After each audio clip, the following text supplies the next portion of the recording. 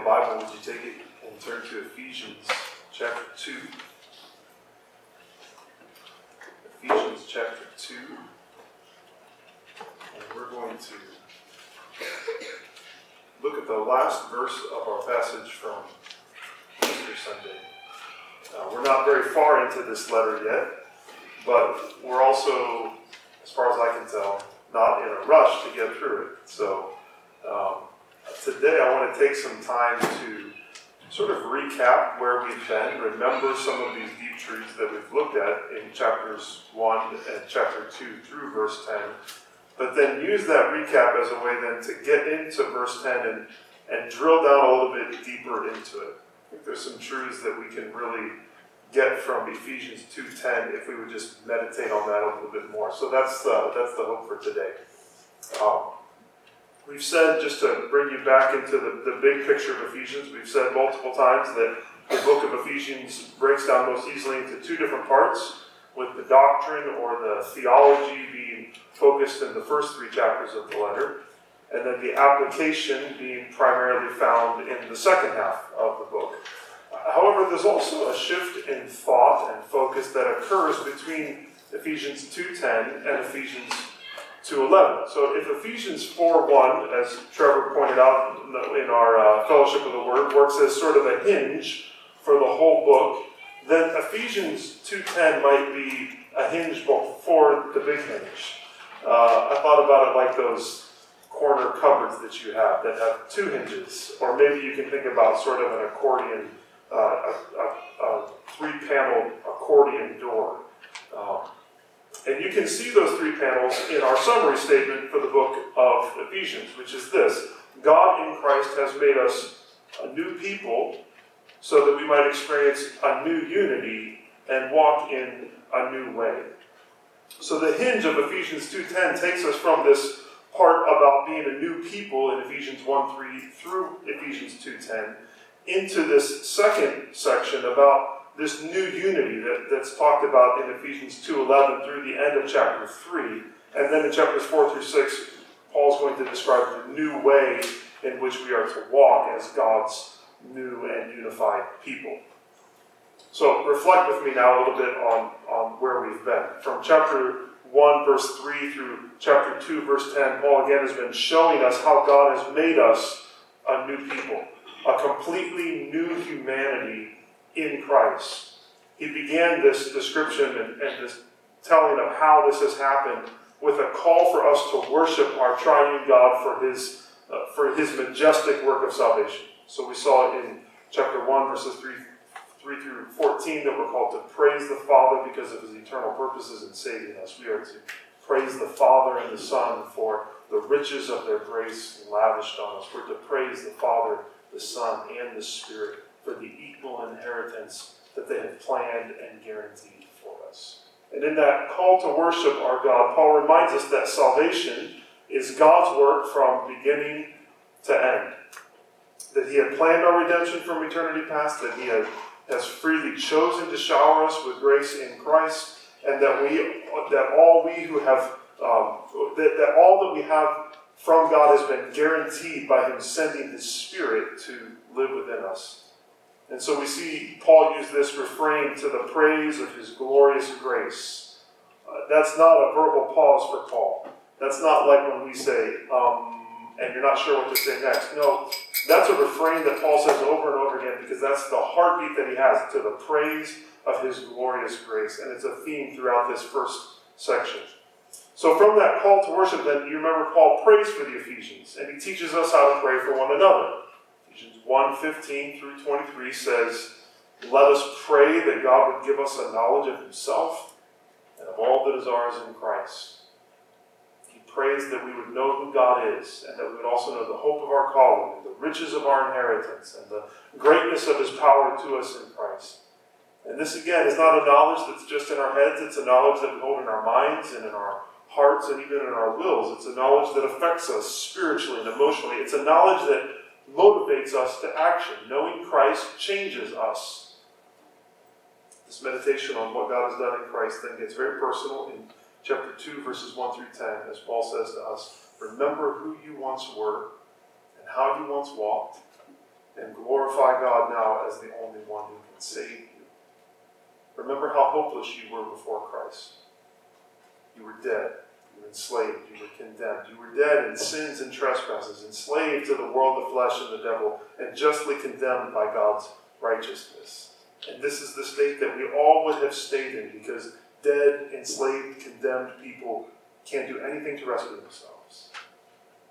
But God, who is rich in mercy, who is great in love, made us alive with Christ, raised us up with Christ, seated us in the heavenly places with Christ, and He's saved us by grace alone, through faith alone, in Christ alone, so that there's no room for boasting in ourselves or any works that we do. Ephesians 2:8-9 sums this up well. This is what it says. For by grace you have been saved through faith. And this is not your own doing. It's the gift of God, not a result of works, so that no one may boast. And so having tied all of that up, all of this wonder at God's grace and glory and salvation, all of this praise to God for what He's done, the question, at least for me, becomes, why doesn't Paul stop at verse 9? I think he said everything he needs to say, it feels like. He's talked about what God has done for us in Christ. He's spoken of that over and over again, and he sums it up so well, verses 8 and 9. Why is verse 10 even necessary? Because he seems to have made his point. He's made this point that God has saved us out of the greatness of His love and His power. He's done it for His own glory. And He's done it not because of any good works that we have done in ourselves. But then, look at verse 10. He says, for we are His workmanship, created in Christ Jesus for good works, which God prepared beforehand that we should walk in them.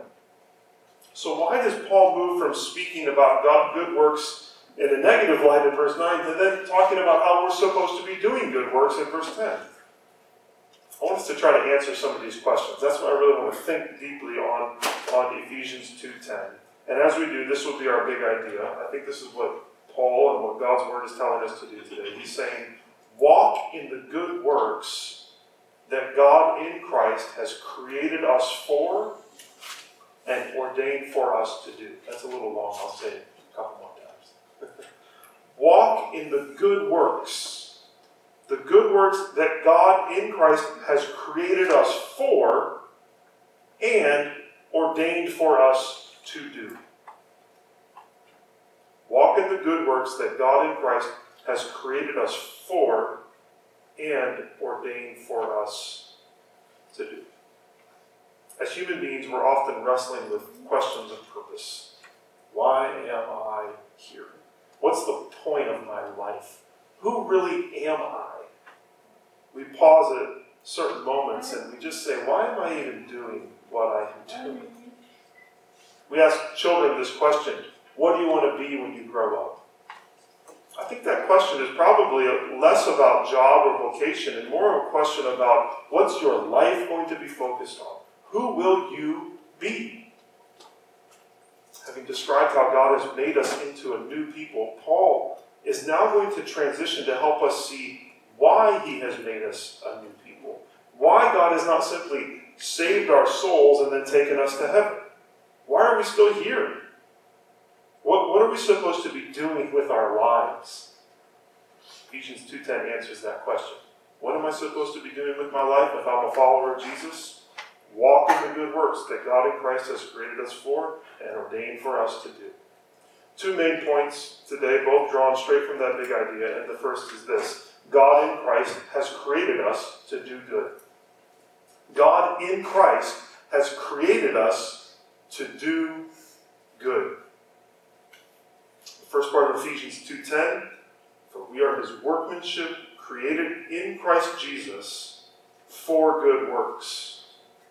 The language of creation is strong here. Do you see that? It takes us back to Genesis and the creation of all things. In fact, that word workmanship, the word that's translated workmanship, is found in only one other place in the New Testament. It's found in Romans 1:20, and there it refers to the creation of the world. This is what Romans 1:20 says of God.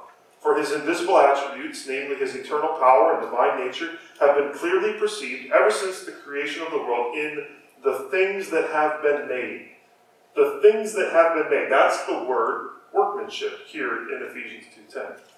So there's this shadow of the original creation here, reminding us that before the fall, we were created by God to live for His glory, just as all of creation is. The things that have been made, including and even especially human beings, are made to image God and to show who He is. And yet sin has corrupted us so that we don't glorify God with our lives. As the rest of Romans 1 shows, we have chosen our own glory above God's glory. And that's what puts us in the miserable state that's described at the beginning of Ephesians chapter 2, which is why God has to save us, why we have to be made a new people through the coming of Jesus. So what I would say is, while the creation of the world comes to mind when we hear all this talk about creation, the focus here is not on the creation of the world, but the focus here is on the new creation that the gospel accomplishes and that Paul's been talking about. Paul is drawing attention to the fact that everyone who turns from sin and trusts in Christ is made a new creation in Christ Jesus. 2 Corinthians 5:17 was a verse that I memorized as a young child. Therefore, if anyone is in Christ, he is a new creation. The old has passed away, behold, the new has come. We are created to glorify God, and now, because of through the gospel, we have been recreated to glorify God. And specifically here in this verse, it says we are created to glorify God by doing good works. Not good works that save us, very clear. We look back at verse 9, these good works do not save us, but they are good works nonetheless. The word workmanship is the Greek word poema. That's where we get our English word, what do you think? Poem. It's where we get our English word poem from. You know? And so some people have some commentators have said that this verse could actually be translated, we are His work of art, or we are His masterpiece. Think about art. Art is made to be shared. It's meant to display the greatness of the artist as others look at it, or listen to it, or enjoy it. It's intended to communicate some beauty and truth. Imagine an artist creating a beautiful painting or a sculpture, and then taking it and hiding it in a closet. Think of someone writing an amazing novel and then never letting anyone else read it. It just stays on their computer. That seems strange because art is made to be shared and it's made to be displayed in this world. I think children understand this better than any of us. What happens when a child draws a picture? What's the first thing they do? They bring it to you and say, look. And then they say, why have you not put it on the fridge yet? Because it needs to be displayed for everyone to see, right? That's an impulse that shows this is something beautiful and people need to see it. And so if God has created a masterpiece in His people by saving us, if He's made us into a masterpiece, doesn't it make sense that we would be created then to show forth His greatness and the wonder of what He has done in redeeming us? And here Paul says that the way that we do that, the way we show we are God's masterpiece, the way we reflect His glory, is by doing good works. We have been created in Christ Jesus for good works. So a movie is watched, a dinner is eaten, a novel is read, a Christian does good works. So what are these good works? Well, that's where it's helpful to think of this verse as a turning point in the book, I think, because the good works would seem to be what follows in the rest of this letter. Furthermore, if we define good works by looking at the rest of the book, then we are reminded of the corporate nature of this letter, of the fact that Paul's not primarily talking to us as on an individual level, but a corporate level. Remember, most of the yous in the book of Ephesians are y'alls. It's plural. Even verse 10, what does it say? It says, we. It doesn't say you, it says we are His workmanship, all of us together. And so this is actually, just keep that in mind as we move into chapter 2, because this is going to help us see why he then moves into this discussion about a new unity amongst all of us who are so different. That's part of being his masterpiece, is this new unity. This unity is part of what it means to be God's work of art, displaying the beauty of the new creation that we are as God's people and corporately as the church of Jesus Christ. God has created us, all of us, together to do good all together and to therefore show his greatness. Now this flows into our next point. Not only has God in Christ created us to do good, but secondly, God in Christ has ordained the good works for us to do. God in Christ has ordained the good works for us to do. To ordain something, it has to do with commanding something or decreeing something. So when you hear that word ordain, you might think about a king or someone in authority ordaining that something needs to be done. We can think about those famous stories in the book of Daniel, where some of the kings would ordain the worship of an idol. Everybody has to worship this idol. Or they would ordain that you can't pray to anyone except to the king. They would make these big statements. In a lesser way, you might think about our own government that ordains and sets certain laws in place. And here we find that God has ordained, he has commanded, he has laid out the good works that we are supposed to do. Look again at verse 10. We are his workmanship, created in Christ Jesus for good works, which God prepared beforehand that we should walk in them. God has prepared them, the good works, beforehand. Our good works are like our potluck meal. All of the food has been prepared beforehand. And soon we are going to walk through the line and eat everything that's been made. In the context of chapters 1 and 2, we're reminded that God from eternity past ordained and foreknew and predestined all these different actions and people in the work of salvation. And so it would seem that he not only planned the work of salvation, but he also even planned the good works that we would do once we are redeemed. How do we understand that? I think there's a couple different ways to think about it. We could think of this on the level of what some people may call God's will for your life. And we could ask, is this verse saying that God has planned out each of the good works done for his glory that we're going to perform in our lives? Are all of those specific things that we will do, are they laid out for us? Well, certainly God is sovereign, isn't he? He knows the details of the future, including all of our individual futures. So, of course, he knows those things and he's ordained those things. But is that what this verse is focusing on? I would think, actually, it's focusing on something different. I think it seems to be focusing more on the fact that God has made it clear through his word exactly how we as his people are to live in this world as we await his kingdom. What he's ordained is, he says, I've ordained the good works that you are supposed to do. I've told you the good works that you're supposed to do. And I think one reason to say that is the presence of that word, walk, in verse 10, which God prepared beforehand that we should walk in them. That's the first time that that word appears here in the book of Ephesians. But starting in Ephesians 4:1, when things get really practical, walk becomes the key word of this letter, as Paul tells us how we should walk as God's redeemed people. He tells us exactly what kind of a path we have been saved to walk along. The path is prepared beforehand. The path is written down for us in God's word. So we've said that God in Christ has created us to do good works. He has ordained the good works that we are to do. Now, I want to bring out a few sub-thoughts to try and bring some clarification to these big, broader thoughts. 5 sub-thoughts, to be exact. Okay. As I was processing this, I thought maybe we could think about this sermon like me trying to wrap up a gift. Okay, these first 2 points are the bigger points. They're like the wrapping paper that we've cut to size and we've laid it out on the table. So this is the big thing. And now we're going to try and wrap it up. And so these 5 points are the Scotch tape. And we're just going to try to put it all together and make it neat and fit. So these are sub-points of these bigger points, and hopefully it all just sort of weaves together and it's a beautiful present when we're all done. We'll put a bow on it. Okay, so first of these sub-points. Number 1, God decides what is good. God decides what is good.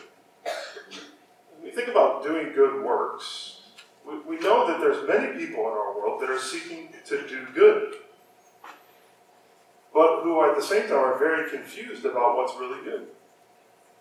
There are people who do what they perceive to be good, while another person perceives the good work that they're doing to, in fact, be evil. So how do we know what is good? I think what's amazing here is to think about the fact that God has defined, has laid out the good works in His Word to help clear up all of that confusion. Not completely, of course, right? Followers of Jesus around the world are going to disagree about what we as Christians are supposed to be doing, but we know that the Scriptures are the place to turn to understand what good is and what good works are, because God Himself is the definition of good. His character is revealed in His Word, because God Himself, God is love, and we know that through the Scriptures, we know more about what love is and what acting loving looks like. So God decides what is good, what a good work is. That leads to a second thought. Number 2, God clearly states what is good.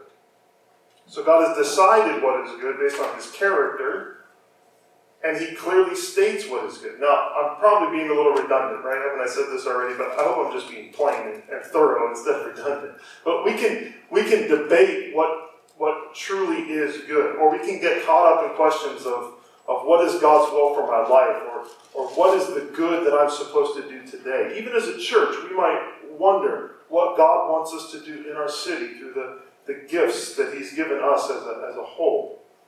And often we imagine that the answer to those questions about what we're supposed to do has to be revealed in some sort of strange, unclear, or some sort of supernatural way. But the reality is that God has told us what the good works He has laid out for us are. He's told us what we're supposed to do. Now, certainly, as I said, there can be debate amongst Christians, but there's a lot more in Scripture that is crystal clear than is confusing. We know what these good works are. There can even be, in a situation, more than one good thing to do, and we will trust the Spirit to guide us, but we can be certain about what God has told us is good and about what is not good, what we are to do and what we're not to do. I remember a coworker for many years past when I was working at Starbucks. And she told me it was God's will for her to do something that God's Word clearly forbids. And so as lovingly as possible, I said, that can't be God's will for you. Because Scripture says that that's sinful. We know what God's will is because He's laid it out clearly. God has declared what is good. He's shown us here in Ephesians the new unity and the new walk that we are to have as God's new people. He's described what members of His kingdom look like in places like the Sermon on the Mount. He's summed up the law as loving Him and loving our neighbor as ourselves. Even last week, you remember in Titus 3, Casey told us about that we're getting this family code, a way that we are to live as God's family. The Old and the New Testaments teach us in stories and in commands about the good works of forgiveness, of faithfulness, of worship, of gospel witness, of care for the poor and immigrant, of generosity, and on and on and on. So I say all this to say, if we're concerned about what God's will is for us, then what do we need to do? We need to study His Word. But we need to study His Word because His will is clearly revealed in the pages of Scripture. Ultimately, we have no excuse for not walking in God's ways.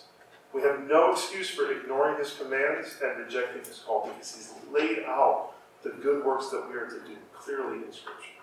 So God decides what is good, and God has clearly declared what is good, primarily in His Word. And a third thought then is this: good works are inevitable for God's children. Good works are inevitable for God's children. I planted some seeds yesterday. I planted some lettuce, planted some zucchini, planted a little squash. And while there are factors that may keep them from growing, we know that healthy seeds produce fruit, right? That's what they've been created to do.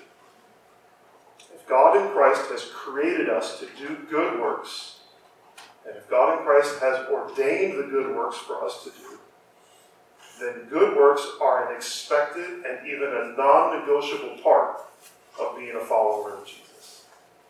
God has laid out the good works for all of his people to do. So if we are his people, then we will walk in his ways. And if we claim to be his people, but we don't walk in his ways, then we can simply have no confidence that we are his people. We are saved by grace alone, right? Has that been clear in Ephesians? We are saved by grace alone, but the grace that saves is never alone. Paul has shown that our salvation is ordained by God, that we are not saved accidentally, but according to God's eternal purposes. And we are saved for a purpose. The seed of the gospel bears the fruit of good works in our lives. How often does the seed of the gospel bear the fruit of good works in the life of a Christian? Every time. Every single time it bears the fruit of good works. If it doesn't, then there's something wrong. As we get into these more practical sections of Ephesians, let's remember that these are not optional. That we can't receive the truths about salvation and then ignore the call that salvation puts on our lives. We can't segment our faith into one part of our lives when God has saved us to take over our entire lives so that we might walk in his ways. Good works are inevitable for God's children. But also, good works are God's work. That's the fourth of these subpoints, these pieces of Scotch tape. Good works are God's work. Verse 10 says that we are created for good works, and that God has laid those works out for us.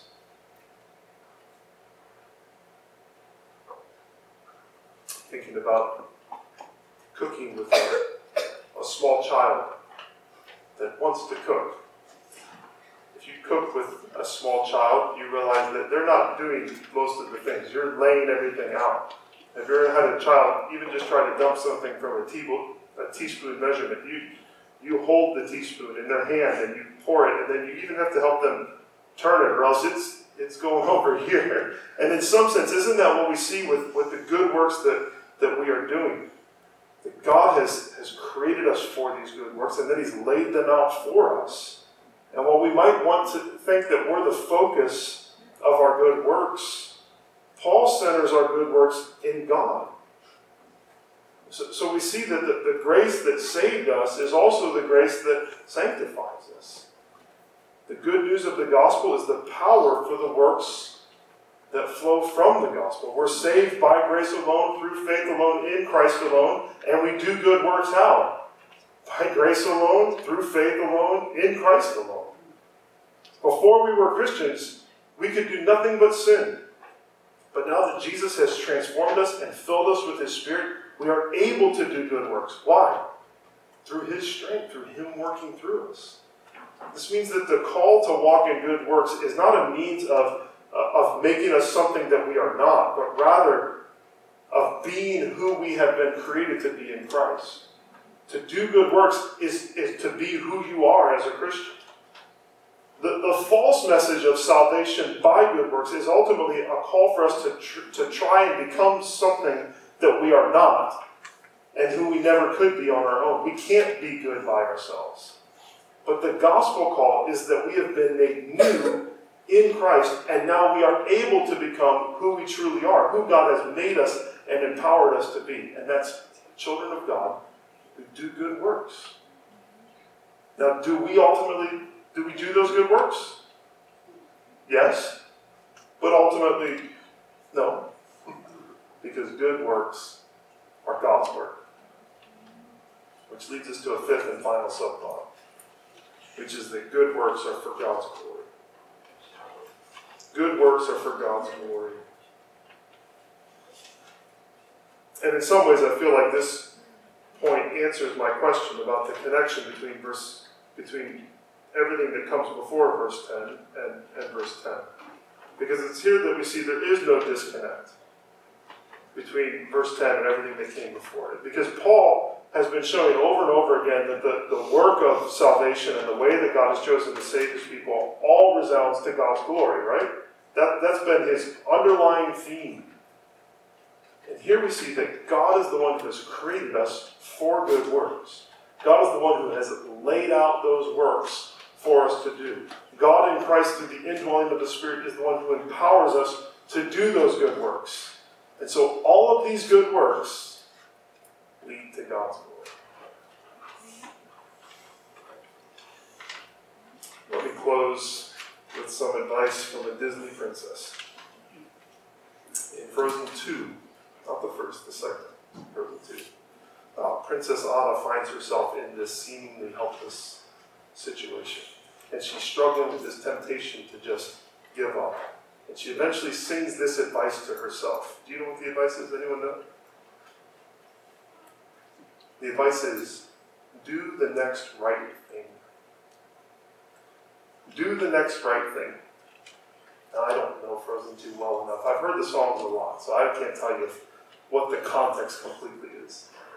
But this is what I see. I see that our Father has laid out before us right things. Good works prepared before him. Good works that are a part of his plan of redemption. He's defined for us what is good, and he has clearly declared what works we are to do in the pages of Scripture. He's made us for these good works. He empowers us to do them, and he's glorified when we walk in his ways and what he's called us to do. So when when we as his people find ourselves with those questions of wondering who we are, or wondering what we're supposed to do, we can know that we're simply called to faithfully walk this path of good works that's laid out for us, that's made clear to us. What are we supposed to do? Who are we?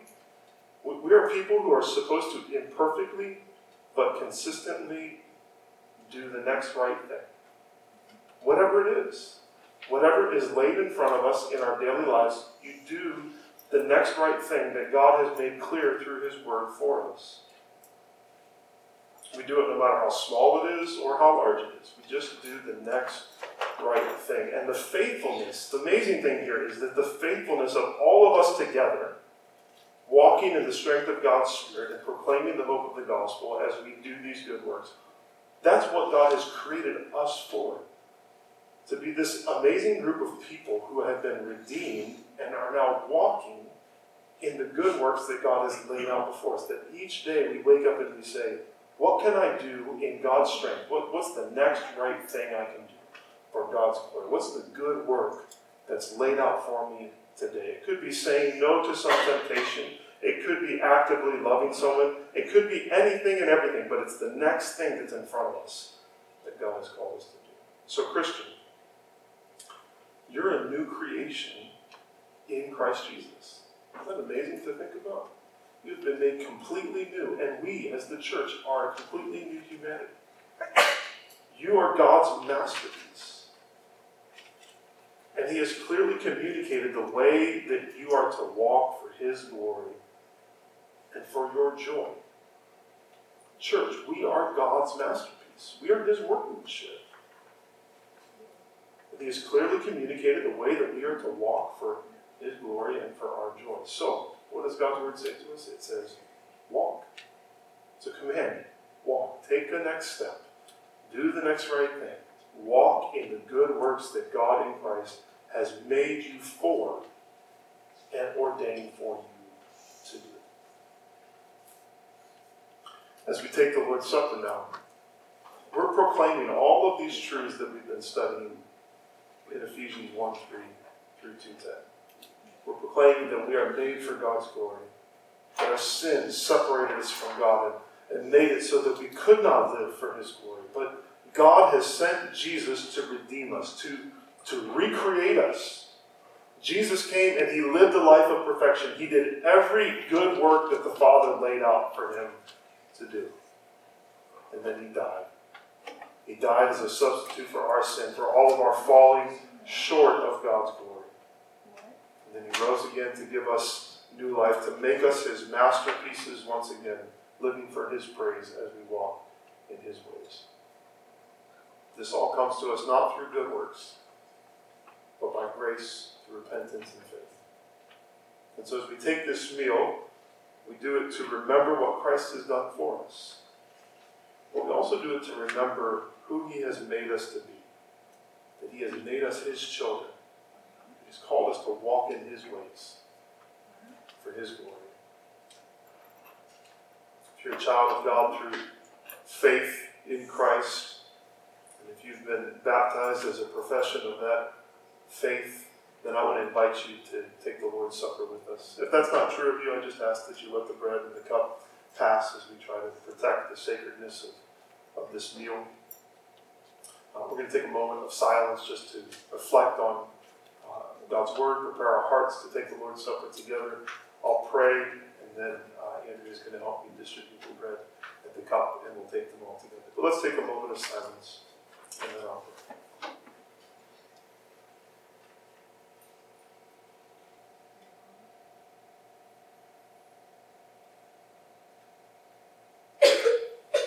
Father, we are eternally grateful that our hope is built on nothing less than Jesus' blood and righteousness, that it's not built on our good works. We would be without hope in this world. But our hope is on Christ and what he has done on our behalf. So that we come to remember Jesus' sacrifice, his broken body and his shed blood. We come to remember what you have made us to be, people who live for your glory. Would you help us to remember you well in this world? I ask you in Jesus' name.